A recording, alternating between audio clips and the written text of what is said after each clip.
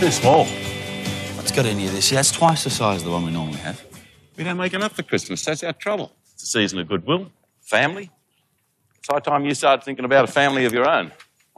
Find some nice young fella, get set up in life. It's not that flaming easy. It doesn't just happen to order. Choice is a bit more limited for one thing. Maybe some places like San Francisco, all the blokes wear their dicks on their sleeves there, I reckon. You ever thought of going there for a holiday? I don't want to live like that, Dad. I don't want to live in a world that just begins and ends with being gay. I like having all sorts of people around, kids and old folks, every sort of person there is. I don't want to live in a world without women. I like women. Me and the girls in the office get on great. They know and they don't care. We laugh about it. Fancy the same bloke sometimes. Even fancied a couple of the girls. Done it with a few of them just to make sure I wasn't missing out on anything. You've done it with girls? You never told me that. Yeah. I didn't want you to get your hopes up. Did you like it? See what I mean? Hey. Oh, bugger it. Could you get it up? Of course I could. It's not exactly an obstacle course. I quite enjoyed it, actually. Something different. But they just don't turn me on like men do. Would you like to try it again? No, Dad, not off the top of my head. See what I mean about getting your hopes up? I like doing it with blokes, Dad. I don't think that's ever going to change because I don't want it to. I don't want to be limited by other people's ideas of who I am, yours or anyone else's.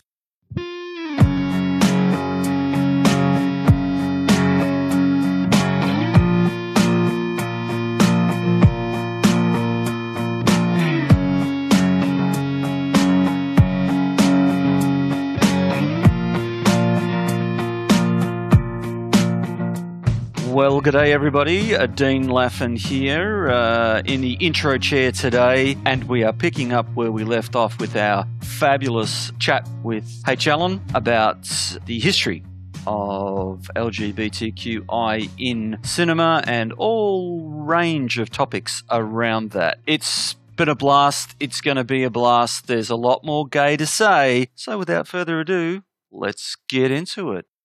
Dino, what do you think? What's on your list, baby? Okay, well, I'm going to quickly cover a couple of movies that I really like in very short terms and just recommend them.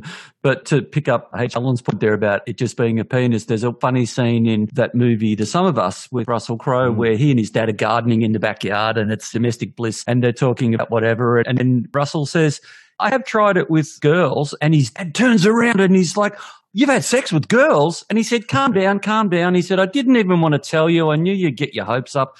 He said, I just wanted to know if I was missing anything, but I'm over that. So it was a nice scene. But anyway, a movie which is not overtly about gay aspects or elements, but is also one of the most underrated movies that I saw in recent years, is a movie called Bad Education with Hugh Jackman. Oh, that's on my list. Have either of you seen it? Yeah. Oh, there you go. I love Bad Education. So this is essential. It's based on a true story, and it's a fraud. It's a story of fraud. Hugh plays the principal of this really well-to-do college.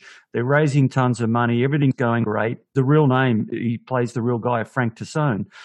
And it turns out he's been defrauding the college of millions of dollars, and then only at the very end of the movie does it transpire that he's also gay. So he's been hiding not only the fraud, but he's been hiding from the community that the school's in one area and he lived in New York, and that's where all his money went. He was living this rich lifestyle in Manhattan or something like that. I can't remember. But the point is, and now we're going for a big jump cut here, when I watched the movie, it reminded me of an interview on Fresh Air with Terry Gross on NPR.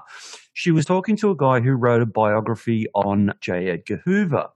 And J. Edgar Hoover was the infamous head of the FBI for decades and extremely 50s right-wing conservative. Extreme homophobe. And he was held to, exactly, extreme homophobe, and was alleged to be a cross-dresser. Now, Terry was interviewing a guy who'd written an extensive biography on him and said about this, he said, I don't believe, A, that he was a cross-dresser. He said, all my research, I could find nothing to say that he was. I think it was a smear thing. And he said, this is what I believe about his set against homosexuals. He said, I couldn't find any evidence that he actually was against homosexuals, but because he was so psychotically obsessed with spies and obfuscation and all that sort of thing, he had the opinion that anybody that could work for the FBI, that could successfully, in inverted commas, bypass the intake program of the FBI and be an agent for several years as a gay guy, but not get tagged as a gay guy, might be the sort of person that was just skilled enough to also be a double agent. And that was his take on his set against homosexuals. Now, I don't know whether that was true or not, or whether it's fact or not, but that's what reminded me, H. Allen, about Bad Education, that Hugh was using the similar kind of masking techniques to mask his financial malfeasance as he was about his personal life. Mm-hmm. And so I thought that was interesting. The other film that I really liked, and I saw this only recently, is a British film called Pride. Probably the best known actor in it is Bill Nighy. And this is a really feel-good British film about, it's set during the Thatcher era. There's a bunch of miners in Wales that are losing their jobs. They've got no food, they're starving, they're whatever. And a couple of guys from, I think, London, they're gay activists, and they decide they're going to go down and help raise money for the miners and look after the miners, based on a true story, by the way. And, of course, they go into this very conservative Welsh town.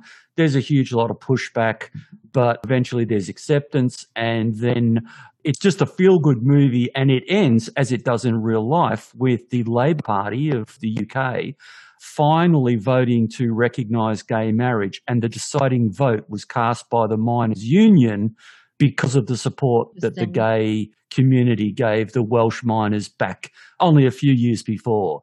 So it was just so it's gay element aside, it's just one of those heartwarming British films that they pop out from time to time. It sounds like you've seen it, H. Allen, right?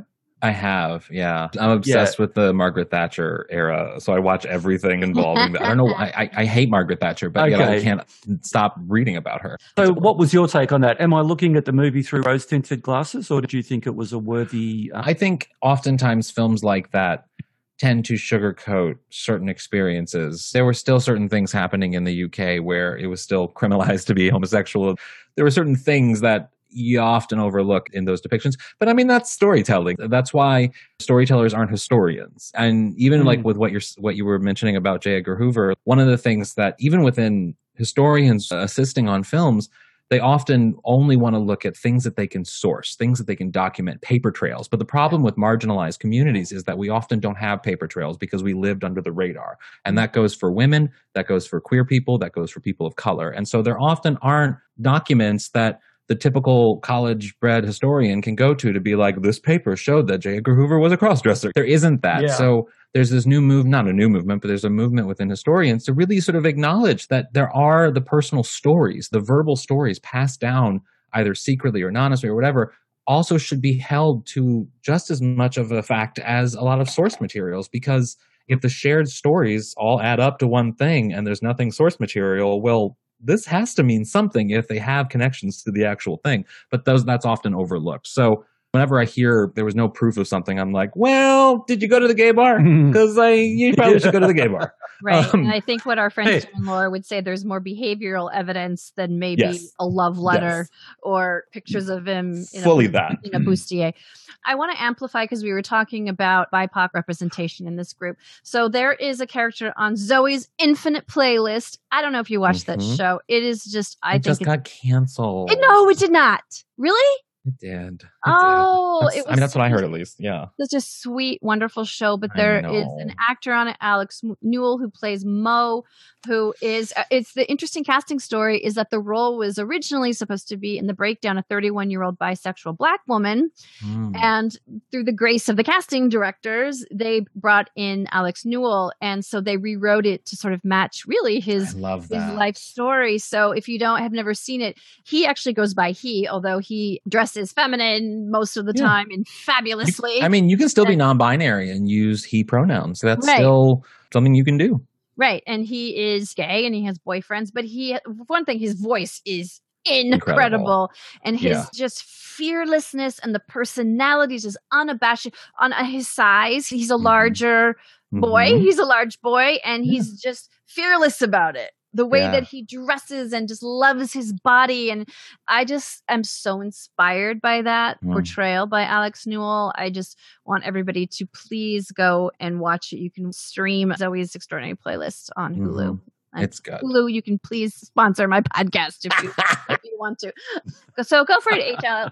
Well, I want to say The Bad Education. So when you said Bad Education, I got real excited because one of my favorite films, queer films of all time, is a film that's also called Bad Education, but it's not the one you were talking about. I watched yours because I watch anything Allison Janney does. Also the Kaiser Permanente commercials. Love How Allison good is Janney. she? I would watch her reading her gas bill. Oh, trust She- me. I very have. good. I get notifications on my phone that says every time she posts an Instagram post. That's how much I love Allison Janney.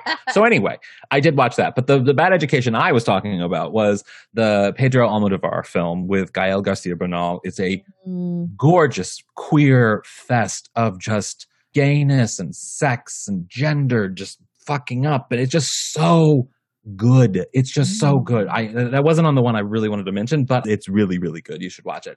So the three that I want to mention that are sort of just in my head that I feel like everyone should know about is the one, in my opinion, that started it all for queer representation in film. The one that straight people didn't know it at the time, I don't think, but every single gay person in the United States in 1955 knew that that was a gay person in film playing a character. Sal Mineo in Rebel Without a Cause. Yes. Yeah. Literally, Yep. you watch it now and you're like, this kid's so gay and has a crush on James Dean. Like, this kid is in love with James Dean. Right. Who was ever thinking he was anything other than in love with James Dean? And James Dean was using that sort of flirtation and flirting back, not with the intention of doing anything, but it was sort of an evolved straight man in that. And I have this with straight male friends of mine now where you can play off each other a little bit. There's a sense of sort of flirtation that can come between the gay guy and the straight guy. And you can have that kind of relationship where the straight guy knows that I'm a gay man and I like men, and the straight man likes attention. And James Dean played off that with Sal Mineo. And Sal Mineo was this tragic, I mean, he's a tragic character, and he played into the trope of the tragic gay person in film. Right. In human life as well, of course. Yes, of course. Yeah, he was murdered as well years Tragically later. stabbed to Tragically death, yeah. murdered.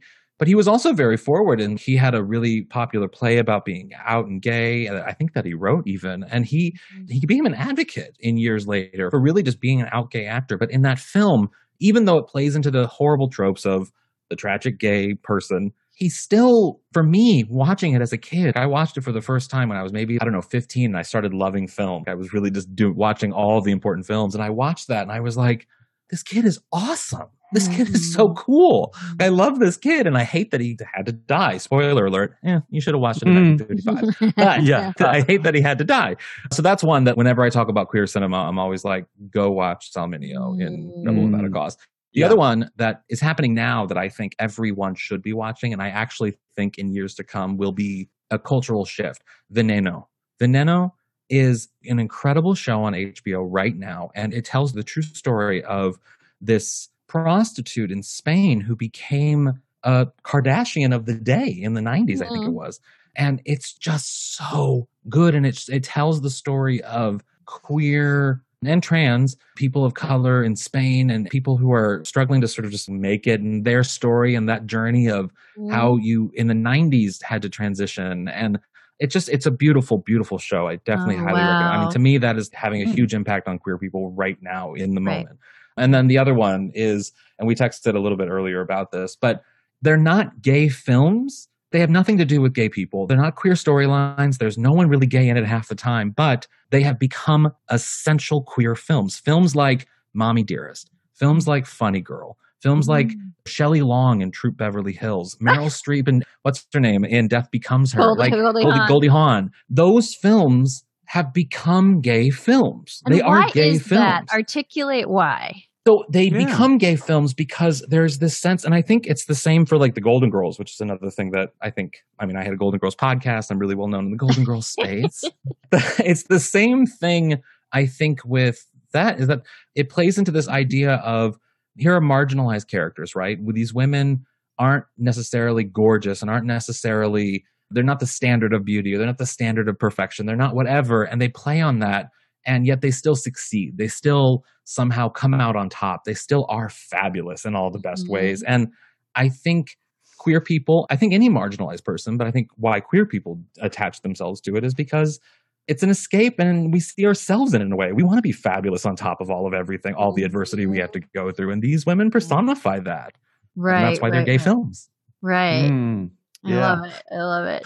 It's amazing that you mentioned Sal Mineo, who some of our younger listeners are going to have to go use the Wayback Machine, HL, and to find out who he was or look at it on YouTube, because I had literally written that as a point, because in that short history of homosexuality in film, perhaps, as you say, Dale, your friend, they make the point that during the 50s, of course, this was made under the Hayes Act, and if you had a gay character, what happens to him in the end of the film? He gets murdered, right? He gets shot. He's gay, but he has to get his comeuppance, right?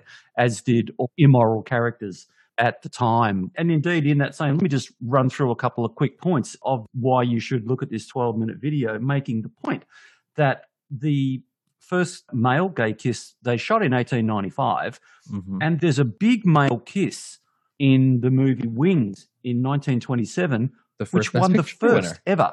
First Best Picture for an Oscar. Yeah. And then there was sort of a period where, yes, we can have lesbians, but they've got to be mannish and they've got to be, they had to fit a certain trope. And then once the Hayes Act came in, it was not just homosexuality, but any kind of immorality as driven by the church. And apparently, I didn't know this, but the infamous movie, The Lost Weekend, well, what they did in the film is that they swapped out. So his conflict in the film, his conflict is writer's block. But in the book, the conflict is gender confused. And so that they're like, oh, well, we can make the movie, but that's got to go, right? We've got to rewrite that. So that was amazing. And can you believe they made it writer's block? Whoever wants to see a movie about writer's block? Exactly. And anyway, look, according to this little clip, there was a blossoming of rightful or respectful stuff in the 70s, Midnight Cowboy, Cabaret. It was kind of positive. And then when the 80s hit, things went cruising and back to the sort of bad old days. And even stuff like Basic Instinct and those other movies where you had homosexual psychotic killers. Yeah. And then post that, then it sort of, you got into the My Own Private Idahos and a more confident representation. But it's important to note that all of the references, even in the video that you're referencing, they're all white characters. They're all white films. They're all white character. And the thing for me, you look at the 70s and the explosion of queerness in film in many ways. I think a lot of that can be credited to Andy Warhol on some of his experimental films. But The Boys in the Band was the first time that you really saw a proud black man as a character in a film, that there wasn't a tragedy attached to this person. And it wasn't a huge film at the time. It has become a massive film. But I think it's really important that we note that a lot of these great advancements in queer characters and queer characters over time, they were all white. Because how many queer people of color would go watch television or go to the movies in the 50s and the 60s and the 70s and not only not see anyone queer that represented their identity, but oftentimes not see anybody like them in film, regardless of if they're queer or not. And that, I think that's always something really important. And my boyfriend actually just texted me, always keeping me a better person, that in Veneno, they're sex workers. It's not the appropriate term to say prostitutes. They're sex workers. So, got it. By the way, you mentioned Boys in the Band. Do you happen to recall who directed that in the 70s? I do. It's the same director as Cruising and The Exorcist, right? He also did The Exorcist too. Billy Friedkin. William Friedkin. I've got to give one up for the straight guys. Well, let me tell you, there is one character in television who was black, gay, proud, and a motherfucking badass. You know I'm talking about Omar Cumming in The Wire. Michael Kenneth Williams was just unmatchable in his humor and confidence, and it's just one of the best portrayals ever. I love that. I have a joke in my act where whenever I'm at a straight show, I always say, straight people, the one thing that you always really want us to get into, but we're never going to get into, Friday Night Lights and The Wire. Just give it up. We're not going to watch it. We're not. Stop suggesting it. We don't care. Those are my two favorite shows. I know. You and every other, well, you're not straight, but you and every other straight, literally, I can't tell you how many, mostly straight female friends have been like, you got to watch Friday Night Lights. It's about more than football. Trust me. I don't care. I'm not going to watch it. I love Connie Britton. I'll watch her in Nashville. Exactly. Hey, Challen, were you around when Billy Crystal came on the scene in Soap playing, I think, Lisa, that would have been one of the first openly gay characters in a sort of mainstream sitcom? I wasn't around then, but the person who created, or who was a writer on Soap, Susan Harris, created the Golden Girls. So I know. And when the Golden Girls premiered on television, I just did an episode of the podcast where we talked about all the queer moments on the Golden Girls. And Warren Littlefield, who produced the Golden Girls and also had sort of worked a little bit with Soap and had worked with Susan Harris, a directive that he had when they were creating the show was that they wanted 4 women that weren't necessarily represented on television, but they needed to go further than that. They needed to do something that Soap had done and do something to sort of move the needle a little bit forward in terms of representation. So they added a gay butler, gay houseboy in the first episode, Coco. And he was there because it was supposed to have this big gay representation, but then Estelle Getty was supposed to be a guest star as Sophia, and she... through the roof, people loved her. And the funny thing about Estelle Getty, another great gay moment, is that Estelle Getty got the part because she played the mom in Harvey Firestein's Torch Song Trilogy on Broadway and was massive. And that film, or that play on Broadway, won all the Tonys. It was the first gay play. It was about a drag queen who wanted to get married and have children and have a monogamous life and a quote-unquote normal life. And it couldn't be because of the times. But she got her start in that, and that's how she got on the Golden Girls. It's very... very gay. Very gay. Very gay. You reminded me when you were telling me about all of the Mommy Dearest and Funny Girl. So Barbra Streisand and her nose. When I was watching this show called Call My Agent, there is a lesbian on Call My Agent. What a name. I can't believe, have you ever heard of Call My Agent? It's a French show. It's fantastic. No, I haven't. But there's I can't get my agent on the phone. It's on my list to watch. This is a whole bunch I of literally French, can't. high-powered A-list agents. They represent Julia Binoche is in it, and Monica Bellucci. Anyway, so Andrea, played by Camille Cotin, she's this high-powered lesbian. Her nose is enormous, but it's so fucking beautiful. You just want to caress it. But what I love about her character is that she is a womanizer, just a straight-up, sexy, hilarious, selfish, assertive womanizer who, in the course of the series, gets married, has a baby, so she has this really great arc, and it's just great. I love that. Yeah. I'll have to check that out. It's a really great show. Last couple ones I just wanted to mention before we go. Orange is the New Black, of course. Yes. Plenty of people of color on that show. Laverne Cox. Cox. I mean, please. The things that Caitlyn Jenner stole from the fame of Laverne Cox. Caitlyn Jenner came on the scene right after Laverne Cox, and it was just like, we don't want you, Caitlyn. We want Laverne. Sorry, you're great. You did good things, but quiet down, Caitlyn. We want Laverne. It's amazing. She's amazing. And somebody on the panel I was on mentioned today that the writers, you have to be very careful when you do write a role like this, because you might want to show a flashback to your pre-transition. Her flash, incredible. But not everybody has a twin brother that can play them. He's gay too, I think. A gay twin brother. Right. It's just something that you can't just ask somebody, can you just go back to the way you were before? However, it happens in Veneno. So in Veneno, one of the lead characters plays originally assigned male at birth, and then over the course of the series transitions into female.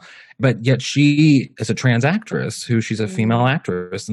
And so she had to sort of blend that. And that's why it's so beautiful. It's a really good portrayal. I can't recommend it enough. Cool. All right, guys. What else? Lisa, I just want to say Laverne was the cafe owner in Promising Young Woman, was she not? Yeah, she was. She was. Mm-hmm. Yeah, that's what I thought. Yeah. We did a whole episode on that show. Such a good show. Such a good movie. Such a good movie. Yeah. I guess the only other one that I think I have to mention, just because it is so important, that I feel like gay people listening would be like, why? Why don't you say something about this? Is the important, for me at least, when we're talking about television, since we kind of shifted to some television stuff, is Tales of the City. Tales of the City. Sure. Tales of the City was this weird PBS thing that morphed into a big deal. And I remember as a kid, a young kid, they would on the news be like, this PBS show shows nudity, gay nudity. And I was so intrigued, and I didn't even know. On the cable that we had in my bedroom in St. Louis, I didn't get PBS. So I had to figure out a way to go to a friend's place to watch PBS while my friend wasn't there. So I made friends with my friend's mother, I kind of totally duped her. I'm very good at this. And I was like, I might come over a little early and I'll wait for Ian. No worries. I'll just be there a little early. Totally went into Ian's bedroom. Ian was at practice. I was watching Tales of the City. Thank you. Oh, and God bless Olivia Dukakis. We just love while we're on TV, some of the stuff that I've seen, or that especially my kids have said, hey, check this out. Sense8. I don't know if you guys have seen that. Yes, my friend was in that. Yeah. Gorgeous, just gorgeous totally show. enjoyable series. Yeah, fantastic show. Killing Eve, of course. Yes, Killing Eve. And my daughter Hannah's just told me that in season 3, they're starting to write a gay relationship between Hannibal and they're starting to hint at it between Hannibal and Will. So Hannibal is, of course, for those of you who don't know, he's the serial killer from Silence of the Lambs and Red Dragon, etc. But this is the TV adaptation. And Hugh Dancy plays Will Graham, is the FBI profiler tracking him, and they end up getting physically close as they know who each other are, and it's just a matter of trying to prove it. I wrote an article on I think it was the 30th anniversary of Silence of the Lambs and the complicated queer history of the Silence of the Lambs, because at the time of the Academy Awards, there were protesters. There were ACT UP protesters outside protesting the Silence of the Lambs and the portrayal of Buffalo Bill character in Silence of the Lambs and sort of making this trans person, all kinds of weird things that the film did that you watch the film now. And I talked to this one, he's doing a documentary on Shudder about queer horror films. And he was really poignant, and I'm blanking on his name now, but he was really poignant in telling me that you have to look at these films because Silence of the Lambs is such an important film. It's such an important film in horror history, in queer film history. And you have to recognize what's complicated about it and what's wrong about it and hold it accountable for being wrong, while at the same time recognizing what it did in the canon of queer film history.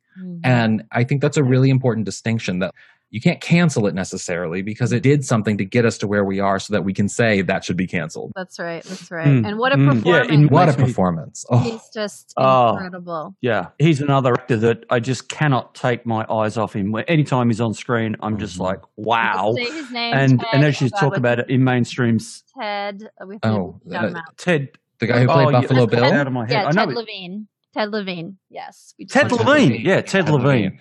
He's brilliant in everything. He's been brilliant in everything he's been in. Didn't he appear regularly in, what was his name, that obsessive detective? In Monk, He could in Monk! More different than Buffalo Bill. Monk. In Monk, yes. He's kind of a crotchety old. Exactly, right? But yeah. Anyway, likewise in major film, when you talk about Buffalo Bill in Silence of the Lambs, in the same way that Javier Bardem played that outwardly gay character in Skyfall, that kind of teased James Bond when he was tied to the chair and throughout that. So, on the one hand, it's a gay character, but once again, he's a psychotic murderer or a baddie. Yeah. So, hey, one movie that I did want to touch on, which is not a gay movie, but the implications in real life are just heartbreaking to me, and that was 2014, Benedict Cumberbatch playing in The Imitation Game. Yes. I would say that's a game for those of you who haven't seen, you would? Okay. All right. I would. So, based on a true story, playing a British guy called Alan Turing. If you just Google Alan Turing, he is an immense, what he did was changed the 20th century. unbelievable. Right. Not only this, but what I read was there was a professor of military history. I copied this down, so I'm kind of I'm cribbing my notes here. Professor Jack Copeland. I'm going to read it as it's written.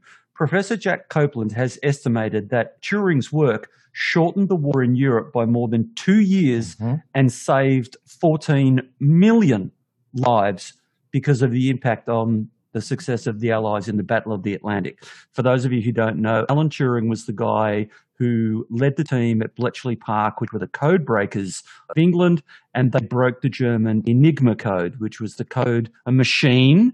It was a machine with rotating dials, and the Germans used it to encrypt their messages that they would send to submarines and send everywhere. And what they didn't know was that Alan Turing built another machine to break that machine. And then British intelligence's challenge was to use that information, but not use it so much that they gave away to the Germans that they'd broken the code. Alan Turing, who is one of the towering minds, there's a thing called the Turing test. So he's like the father of artificial intelligence. He invented this thing called the Turing test that's still used today, which is like a test of a robot. If you can talk to someone remotely or behind a wall, not verbally, but by text or voice, if you can tell whether that person's real or not, that's the Turing test. But here's the tragedy. He was gay at a time when that was unacceptable. He was arrested in 1952 for indecency, and that was just for admitting, not for a lewd act in public or anything like that, simply admitting to a police officer that he'd had sexual relations, in inverted commas, with another man. He was offered either prison or chemical treatment. He chose the treatment, and so he was forced to take estrogen for 12 months, which really messed him up. And in 1954, he died. Most people believe it was suicide via cyanide. And so he was just persecuted to take his own life. And what a towering intellect. And it sickens me, those sorts of stories. So, well, and that's part of what, when you brought up Pride, one of the things, there was the code, I forget the name of the code in England, that lasted long after Turing's life. And that's what they would persecute, or they could arrest men, almost always just men, for having sex with other men. And so when you look back at this rosy history and you see these inspirational films sometimes, but then you realize, oh wait, in the US we had sodomy laws that people were being arrested for just getting caught, and that was until 2003. It's insane to think that these laws were still on the book that were doing these things to men. And with Turing, I mean, he was basically castrated, and then of course that led to his death. But I like what's happening now, at least in that there's a reckoning happening for the abuses, but not so much a reckoning with the public necessarily, because I feel like the public's on board. The public is like, yes, let's celebrate Alan Turing. The reckoning needs to come from people in power. It needs to come from people like the Queen of England or the Prime Minister. Was Queen of England, he was on a note or something, I think, in England. Okay. So the Queen officially pronounced Turing pardoned in 2014, and that was only the fourth royal pardon ever issued since the end of World War II. And pardons are normally granted only when the person is technically innocent and a request has been made by the family or other interested party. Neither of those conditions were met in regard to her pardon of Turing, but she did it anyway. So I thought, good on you, Lizzie. Well done. Guys, I do think we have to wrap it up, but this has been so fantastic. I want to end on a happy note. And maybe this is just too much of an old school throwback. We're not supposed to say transvestite anymore. But Rocky Horror, please, come on. Rocky Horror, incredible. You can't. And how many queer people, there's some film, what was it? Perks of Being a Wallflower, where you find, and it really tells the story of those late night showings of Rocky Horror Picture Show and how many queer people found themselves at these late night showings where all the quote unquote freaks would go to sing along to Rocky Horror Picture Show. And then you look around and you're like, wait, that kid's in my class. Maybe he's gay. And then you go to school on Monday and it's like, well, if you're getting picked on in the halls, you can point to that kid you saw at the Rocky Horror Picture Show midnight showing and be like, well, that kid's at least maybe going to be in my corner. Right. You know what I mean? And that's an important thing. Yeah. If you Google Rocky Horror Picture Show Melbourne or something like that, because I live in Melbourne, Australia, I think it was the world's longest running. So every Friday night at this particular cinema until it closed, they played a midnight screening of Rocky Horror. It was like 13 years in a row, something insane like that. But that's the thing, like every corner of our country, I think, had those midnight showings where all the freaky kids could come out and express themselves and wear what they wanted and throw toast and have this community experience with no judgment. Thank you, Tim Curry, for that. And of course, the writers and the directors. But without Tim and that performance, he was everything. He was so everything to. I stalked him in a Gelson's once. Did you? Stalk him. Just don't. I mean, appreciate him for Rocky Horror, but do not stalk him at a Gelson's. That's all I'll say. We cast him on Criminal Minds, and he was great. He was great. H. Allen, you bring it, man. When you thank you. You bring it all, and I'm so grateful that you jumped in for us. I mean, I've been fired from so many jobs in my life. The only thing I can do is talk. So thank you so much for letting me talk. Well, I hope you will talk with us again sometime, and I hope you turned it into an art form. Good, thank you. Thank you. Anytime, I'm happy to be. Yeah. Please push us out on your socials too, and where else can people hear you? Oh, well, I do a podcast on Dan Harmon's network called Starburns. It's the podcast called You're Making It Worse. It's a queer podcast where we make fun of queer people and straight people alike and often just complain. And then I also do Out on the Lanai, a Golden Girls podcast where we freak out on everything Golden Girls. Ooh. And I have a new Audible series coming out later this year, a true crime series, which is very serious. And it's a departure for me.